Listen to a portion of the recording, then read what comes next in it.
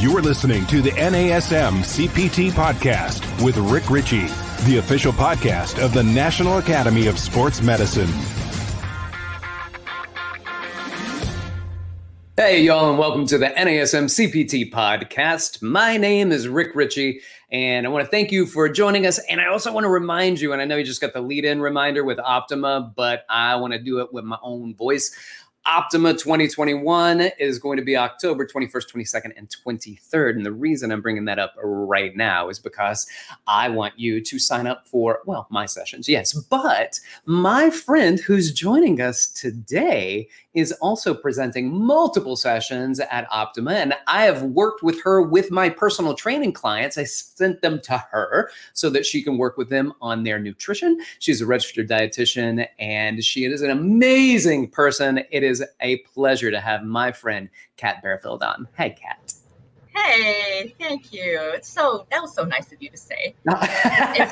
It's been such a long time that we've known each other. You know, it's like it just happens like that, right? And then here we go, another Optima is coming our way. I know, and it's so exciting, and I cannot wait to actually see you in person. And so I can see you live, which is fun, but as I can hug your neck and we can catch up, because that would be an amazing thing to do. But for right now, why don't you talk to the people here, tell them a little bit about who you are, what you do, a little bit about your education background and that kind of stuff. Yeah, so my background is in athletic training. My undergrad's in athletic training, and my master's is in sports nutrition. Of course, you said I'm a registered dietitian. I probably have almost, not as many as you, Rick, but almost all the NASM certifications, including the latest one that I just completed, which is the NASM Certified Nutrition Coach. I've been in the fitness industry for the last 20 years. 20 plus years, starting out as a trainer and then eventually specializing in nutrition, sports nutrition, and really exercise nutrition with a focus on weight control, weight management, and dietary supplements for overall health. Oh, I got somebody else joining the podcast. Hashtag working from home. What do you do nowadays in this new era we're in, where we do everything on Zoom? You just got to roll with it, right? To be expected, honestly, at this point. And the fact that with your dog doing that my dog is not losing his mind right now is really impressive. Can I kick him out? Do you guys mind if I just take a second to just toss him in the house so that he's not barking at us the whole time? Okay, let me just grab him and kick him off. And then I'm gonna keep speaking to you and singing your accolades. So I have actually had a client that I trained 4 years. I traveled with him and I trained him kind of wherever he went. I would go as his personal trainer. And at one point we were in Southern California, and I knew that he needed some work on his nutrition. And that wasn't really my thing. I didn't feel like that was my strong suit, but I knew somebody and that it was her strong suit, and she lived there. So we went and met with Kat, and she was able to put together some programming for my friend. And so that's a kind of and we knew each other before then, but that was really the moment where I feel like we connected because we had a common client and we were working to help him reach his goals. So with that being said, like, Kat's been doing nutrition work for a long time, and you said 20 plus years. And I just want to let you know that when it gets to be February of 2022, I will officially have been in the fitness industry as a personal trainer for 20 years. So I'm coming right up on that 20-year mark in a few months. That's an amazing accomplishment. Now, let's see. I'm not going to count my years, okay? Let's just not go there. Yeah, so I want to ask you some stuff because I know that your background. So I did not know, by the way, you were an athletic trainer. I didn't know that that's what your undergrad was in, because I just know you as the nutrition person, right? So, but with that being said, like, that's a good marriage between two different things, because your focus in sports nutrition and your work in sport leading up to that has been valuable. And you've been working with Neil Spruce for a long time, and across different companies, I believe that he has been at the helm of, and working in nutrition and in supplements. So is there Tell us a little bit about your background with the companies and what you do, and then I'm going to start picking your brain about sports performance and supplementation. Yeah, it's so interesting because, as you know, I get to work with a bunch of athletes. I got to be, the head dietitian for a bunch of NBA camps and rookie programs. And then also my son, who's right there. He's a professional basketball player too. Spent a little time in the NBA with OKC and the Warriors this past summer in their G League team, and now Nice. overseas. So I've got to work with and raise athletes. And when you look at the stats and you compare supplement use in the general population versus the fitness, the gym goer, and athletes, the highest use is among athletes. They are interested the most, they use the most, even at the professional level, I'm sure you know. So they're looking for an edge. And if we don't have some information and some guidance to steer them to, then they're going to go to maybe some less credible sources to try to see where they can get that edge. Right. Let me ask you a question. Like when they're getting whatever supplementation, so we know that there might be some holes in the diet. So there are recommendations that people may not be getting. When they get those recommendations and when they start to do, and we're just talking about general supplementation right now, and not necessarily specific sports where you might get an edge, but this is just not even having your basics yet. So there might be some supplementation. What does that do for them? Is that something that just helps the body work better? Does it help them recover better? What's the outcome that they get when they have what they need? Yeah, so that's a really great question because, typically with supplements, they get studied in clinical trials of whether or not, taking a supplement improves deficiency, right? Where if you have an insufficiency or a shortage below the RDA, which is the daily recommended dietary allowance, that shortage of that micronutrient may not show up for a while. And so the classic example of that is calcium and vitamin D, right? Particularly calcium. If you don't get your calcium needs met on a regular basis, and in this country, it's about 1,000 milligrams a day for most people, 1,200 as you get older. If you don't get those needs met, your body will utilize its own stores, right, from the skeletal structure to run the important functions that you need to stay alive, like muscular contraction, things like that are important for, keeping our heart beating and things like that. So, you don't feel your bones getting more porous. You don't see it happening.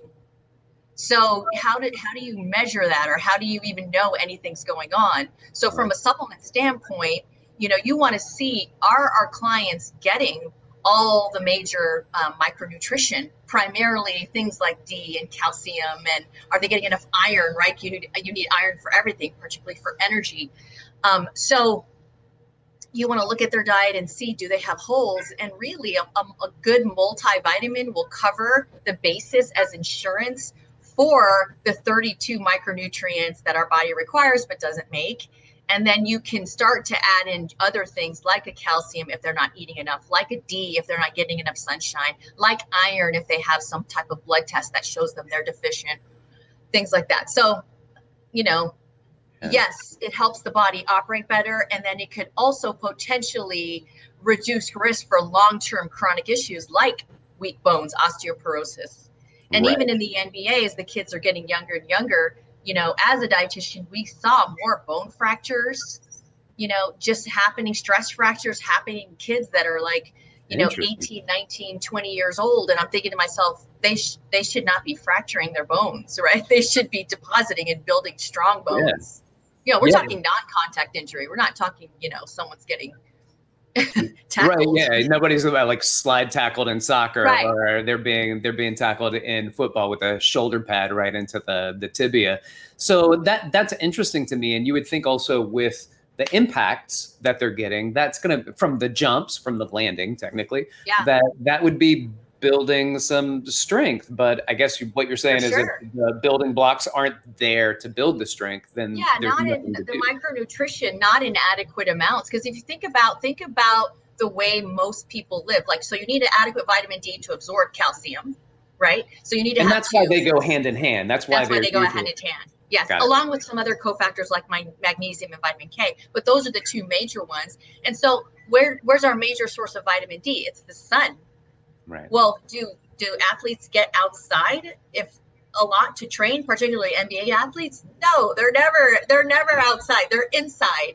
And then where do most people spend their leisure time? Most people aren't getting enough sunshine, right? And then there's not many natural sources of vitamin D. It's because most of it's in the sun. And then think about what kids are drinking nowadays. Are they drinking milk and calcium fortified beverages, or are they drinking other things? What would you guess? Yeah, well, not milk and fortified beverages. So. Right. So it's sort of this perfect storm of, not enough micronutrition, but you can't detect it. You can't detect it necessarily. You don't feel it happening in your body, as opposed to if you're not getting enough macronutrition calories, you can detect it because you start to lose fat or muscle. Right. That makes sense. Right? And here, when you're speaking to this, right, and you're talking about, well, this can end up with some long-term problems. And I've been around enough young people that are athletes to know that they're not thinking about that at all. They're not. They're invincible right now. Yeah. And evolution has given us this short period of time, our first 20 years, maybe 30 years to build and deposit bone. And then after that, you can't do it anymore. You just keep what you have. So and so you look at the rates of osteoporosis and weak bones in our country, and it's super high, and it's 100% preventable. So I know we're talking about athletes, but it's the combination of, okay, I know they're not thinking about it, but let's empower them. Let's inform and empower them that, you're going to reduce risk of injury now. You're going to have more energy. If you're short on micronutrition, your body's going to work better. And then your long-term health, you're reducing risk for chronic issues long-term. Yeah, gotcha. So what about sports performance and macro nutrition? And of course, everybody's going to hear blah, blah, blah carbs, blah, blah, blah, blah protein. Can we get to the protein? Just talk about that. So maybe let's start off with the punch of protein and discuss that. And then we can move into some of the other macros. Yeah, it's so funny. I think that, the hyper focus is on protein. And I get why, because a lot of our general clients are focused on body composition, right? And you can argue that protein's the most important macronutrient in that regard. But for sports performance, the major gas tanks in the body that hold the fuel are your muscle and your liver. They both hold glycogen, which is the storage form of carbohydrate, right? And that's what the body burns during intense exercise. So it's, you want to get enough protein, but getting enough carbs is equally important. If your gas tank is full, you're going to hit the wall. Remember that saying? You're going to hit the proverbial wall, and you're going to bonk is the other thing we used to say in athletic training. You're going to bonk, you're going to hit the wall. So, they need to have both. And just from a practical standpoint, if you're looking at a sports performance plate, like just a plate of food, about a quarter to a third of it, maybe a third would be protein, lean protein sources. And then you want to have at least a third, maybe another, at least a quarter, I would say at least a quarter, depending on your sport, because endurance athletes need more, or athletes that are doing 2-a-day workouts need more, devoted to good carbohydrates, good grains or tubers. And then you can get your fruits and vegetables and things like that for the rest. But you got to have balance, and you got to have enough fuel in the tank. Yeah, about 90% of the population just went, what's a tuber? Oh, I'm sorry, potatoes, sweet potato. I'm sorry, my bad. It's the dietitian in me. Yeah, sometimes right. Thank God for Google, though. Nowadays you can just Google it. I know. They turn around like, what's a tuber? What's a tuber? And that's cool, because I hear about tubers a lot in kind of the natural diets that go on with. I like listening to books from people like Daniel Lieberman, and he talks about the Hadza and these populations that are relatively unaffected by society. And, no electronics and stuff like that. They're living as close to what they were living 50,000 years ago today. And tubers are a big part of that diet. So That's interesting to me. And I love listening. By the way, the book Exercised by Daniel Lieberman, who is an anthropologist. It is one of the most fascinating books I've ever read. So I suggest that not only to you, Kat, but to all the people that are listening to the podcast. Okay, I think it's a really great book. I love a good book suggestion. Yeah, that's a good one. So let's talk about let's talk about the plate. So I want to ask you a question because you said, a third of the plate to protein, and you're kind of breaking this up. But when you say a third, what do you mean? You mean third of your calories, a third of your meal grams? Of the meal. So whenever I talk in grams, like nobody understands what I'm saying except for the people who are counting macros. And so maybe people on this podcast count it. But in terms of protein, if you were to look at it in terms of grams, you want to go at least 0.7 grams of protein per pound of your body weight, up to a gram per pound of your body weight. Okay. So that's about the range that I would recommend for protein. From a practical standpoint, we could break that down into a third of your plate in terms of that meal, right? Or a lot of people like to base it on body size. So like the palm of your hand, right? Without your fingers would be a good way to do it. 1 serving for females in general, 2 for males will typically cover it. So that's another way to look at. But the hard numbers are 0.7 to a gram per pound of your body weight per day. Gotcha. And the reason I ask that is because I like some leafy greens on my plate. So if a third of my plate or, half of my plate were leafy greens, that's not really my carb because it doesn't really count for much. So I'm trying to get an idea. Like we're talking about weight, not calories. Is that correct? Yeah. Well, yeah. Yeah, exactly. Yeah. Okay. You could look at it a bunch of different ways, but those are the numbers to pin it on: 0.7 to 1 gram per pound of body weight per day for protein. All right. So listen, we've been talking about protein and some sports performance, but can we just chat about just for a moment? Because I have some friends that are vegan athletes and vegetarian athletes. And their access, I think, is a bit limited. So I just want you to, at least in natural foods, it's hard to get that protein maybe in. I don't know. These are things that I've heard. So I'm going to talk to you about it and let you inform me. Yeah. So I would say the first thing you want to consider is the fact that plants, right, they don't have all the essential amino acids, the building blocks of protein, right? Except for soy, I believe, is the only one. So essential amino acids, there's 9 of them. Your body can't make them. Your diet has to supply them. So the way that plant sources work is that they're typically missing one. It's called the limiting amino acid, and that will limit protein synthesis, protein building and repair. So you can get all of everything you need from a vegan or vegetarian diet. You just have to be selective in making sure you choose a variety of different plant sources to get your protein, right? So classic example is you want to compare grain, rice with a legume, beans, and those have different limiting amino acids, but together they make a complete protein source. And listen, I'm a big fan of rice and beans, so I ain't mad about that. Big fan.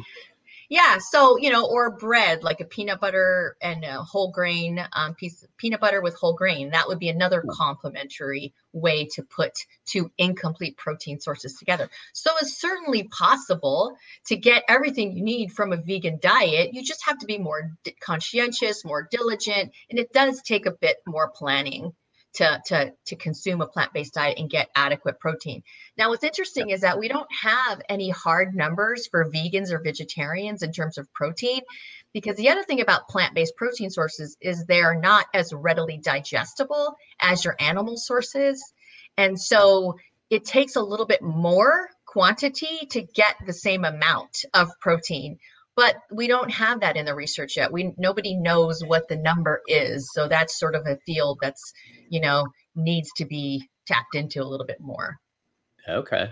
All right. Yeah. All right. That makes sense. And to be honest, like I've been friends with these vegetarian and vegan athletes, and some are, I have a friend that's a vegan and an Ironman. And I mean, that's an event, right? Like that's pretty impressive. And he's certainly not the only one. They aren't outliers anymore. They used to be.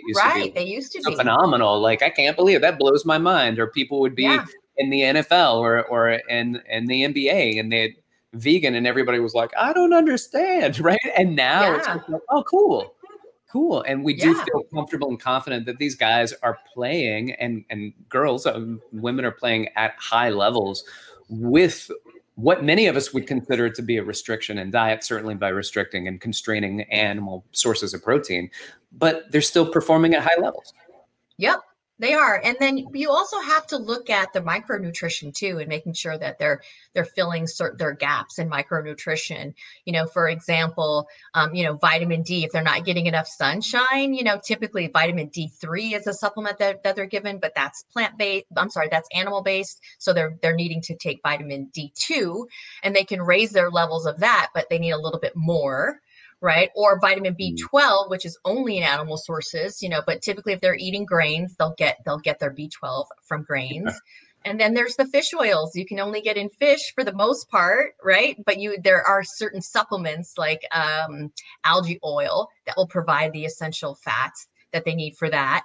And iron as well. So as long as they're getting, adequate amounts from their grains and their legumes, then they should be fine, but certainly they're at risk for certain micronutrition insufficiencies if they're not paying close attention.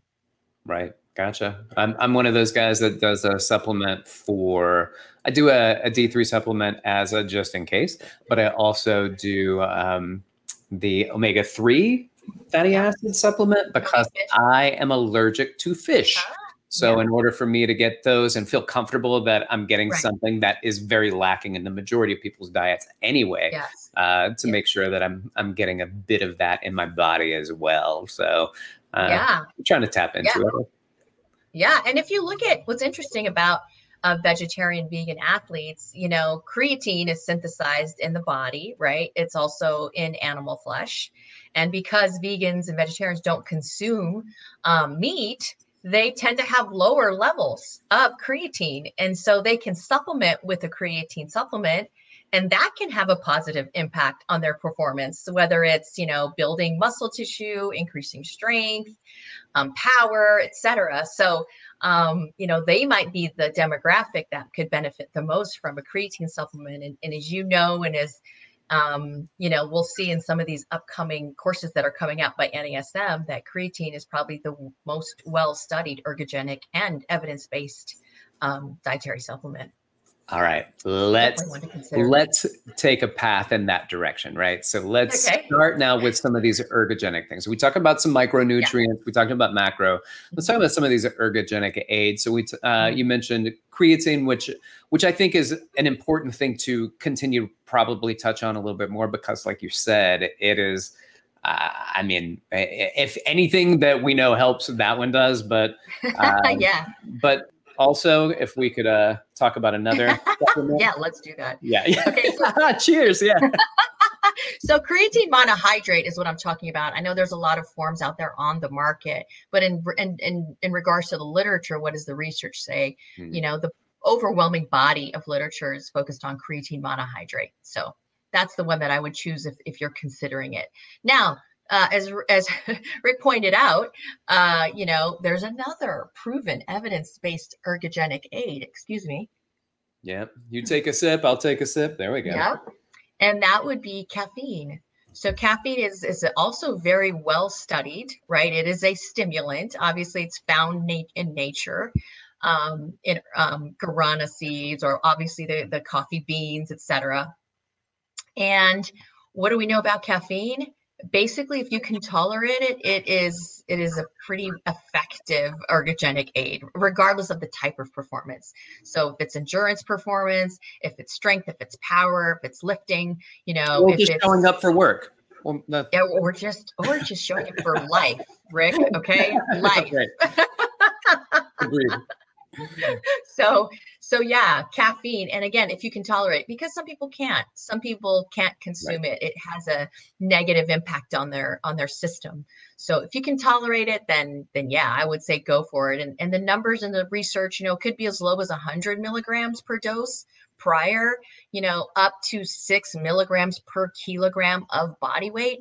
I think that's close to 3 grams per pound of body weight. I did do the conversion, but I think it's around 2.7 grams per pound of body weight pre-workout. And it typically takes, maybe 45 minutes to reach peak levels in the blood. So timing wise, that's what you would do, is consume it then. But yeah, You want more energy, alertness, focus. And the other thing it does, which I forgot to mention, was it reduces your rate of perceived exertion, right? The fancy way of saying exercise feels easier. Exercise feels easier with caffeine. And who doesn't want that, right? Regardless if you're a competitive athlete or not. Like, who doesn't want exercise to feel, easier, and you feel like you have more energy? So. Okay. All right. Yeah. So I like that. And now we're looking at what we talked about, caffeine, and as a stimulant, if people can manage to consume it, then it provides more alertness, certainly makes the gym not seem so overwhelming, but then also the rate of perceived exertion. So you can be working at a high level and you just don't perceive it to be as high because of the caffeine. Can you backtrack and just highlight again, what were some of the benefits that come from supplementation from the creatine monohydrate? Yeah, so creatine improves strength, power, exercise capacity, workload, and then over time, it increases training adaptations, which is long-term effects like building lean body mass.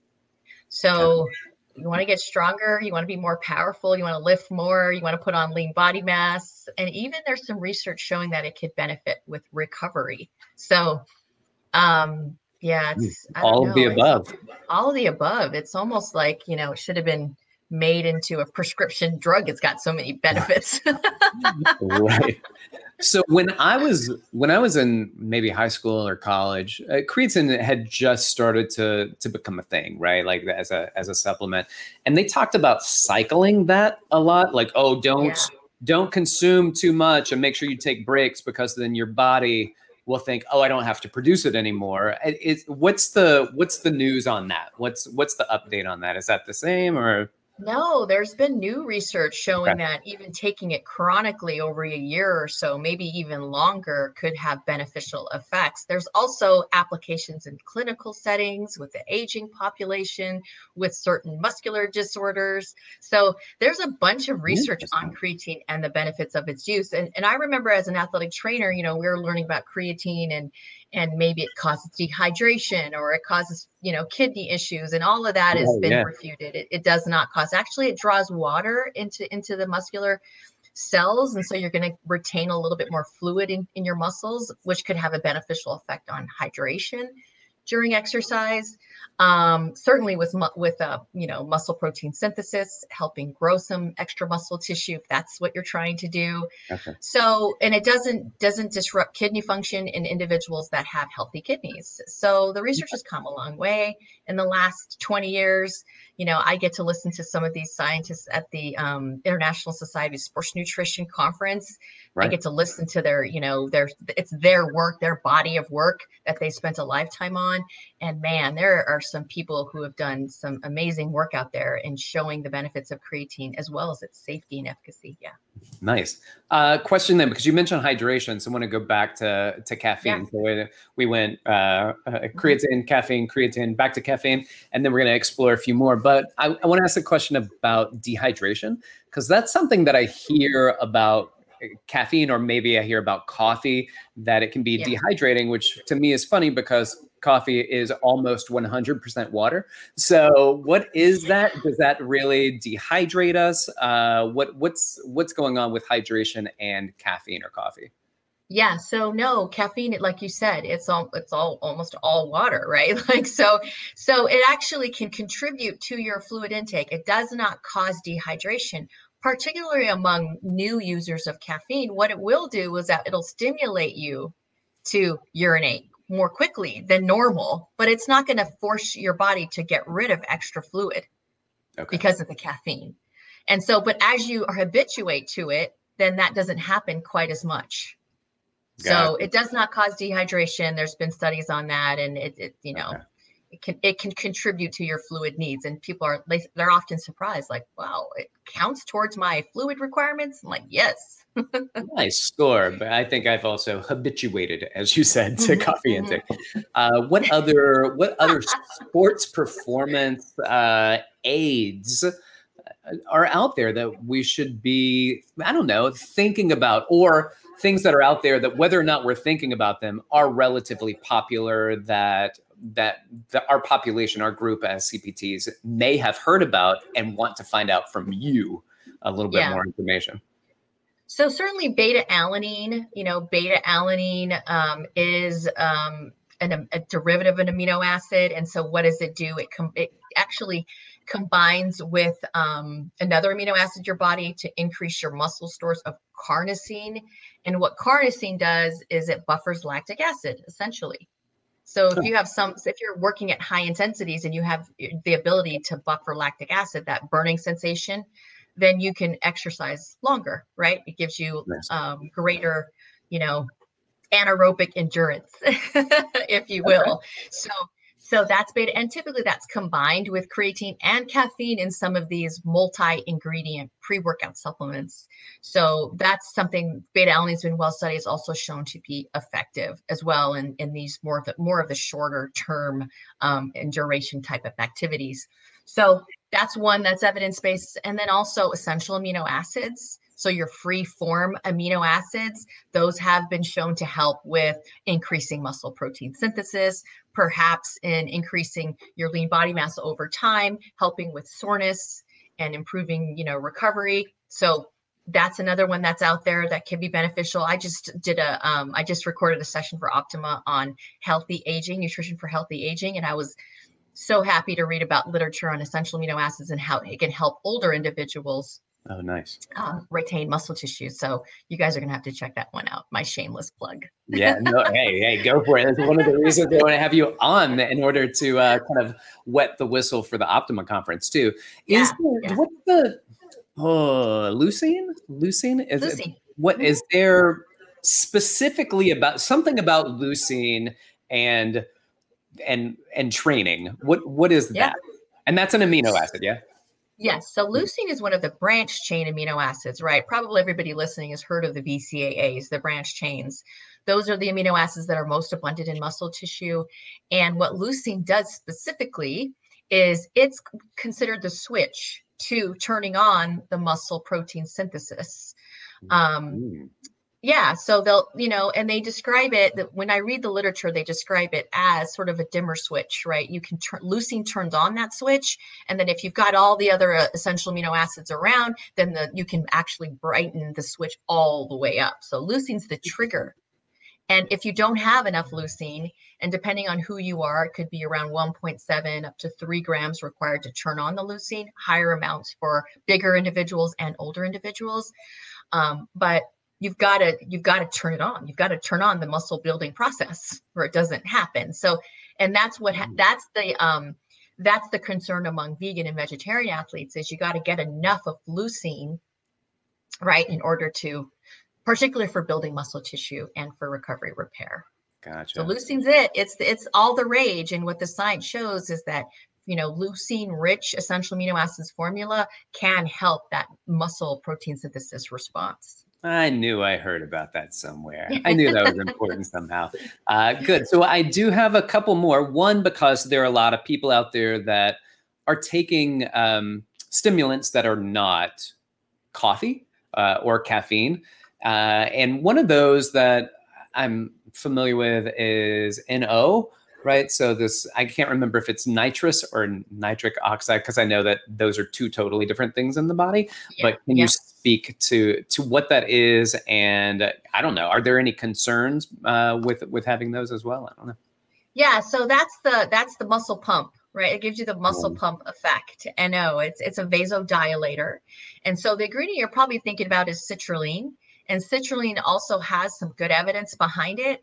And what it does is it increases your nitric oxide basically in your body, and it allows your blood vessels to vasodilate, right? Which then gives you that muscle pump effect. But if you take it in combination with creatine or with caffeine, then theoretically you deliver those ingredients much more quickly to the muscle tissue.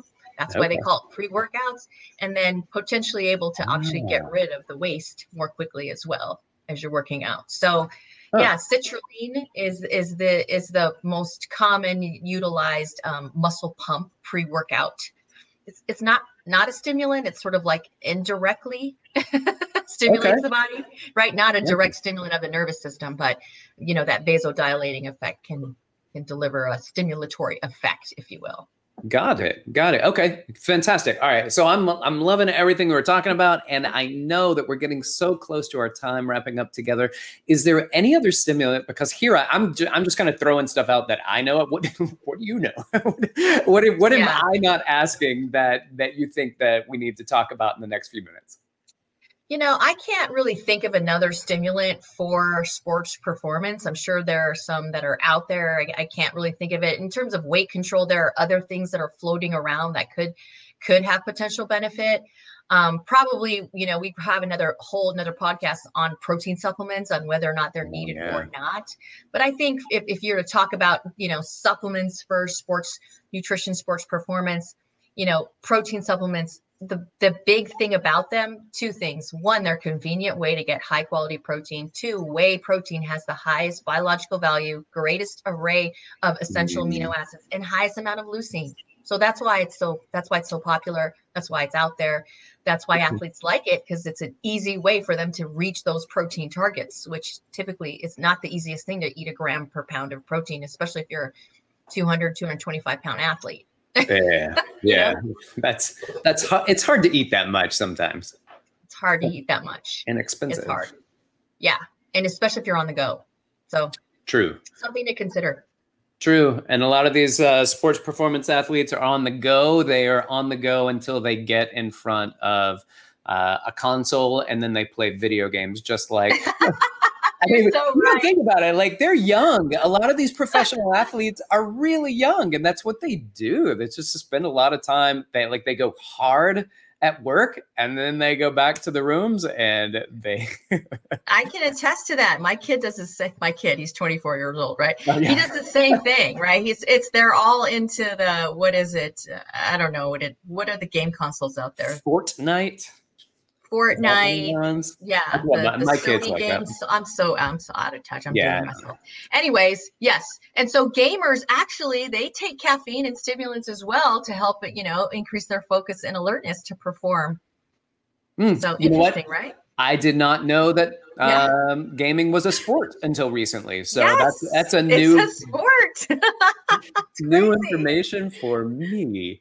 Kat, it has been an absolute pleasure having you here. I cannot wait to see you at Optima, but it will be through a screen. So that's the only disappointing part of it. But I'm really looking forward to your sessions. Thank you. I'm looking forward to yours too. Thank you for having me on. Thank you. Yeah, of course. If somebody wanted to find you, whether it's on social media or maybe they want to reach out and ask you a question, if you're okay with that, then what would be a way that they could reach out to you? Yeah, the easiest way to reach out to me on social media is on Instagram, Kat Barefield, all one word, _RD. Kat Barefield, all one word, _RD. I just created this account for Optima. All right. So it's going to be all things fitness. All right. Unfortunately, you're going to have to start checking it now. That's the problem with social media. You actually have posting. Yes. Yeah. And posting for sure. Amazing. All right. So with those of you who listen, you probably know, but you can reach out to me also on Instagram at dr.rickritchie. And you can also email me, rick.ritchie@nasm.org. It's been a pleasure having you. Thank you so much. This has been the NASM CPT podcast.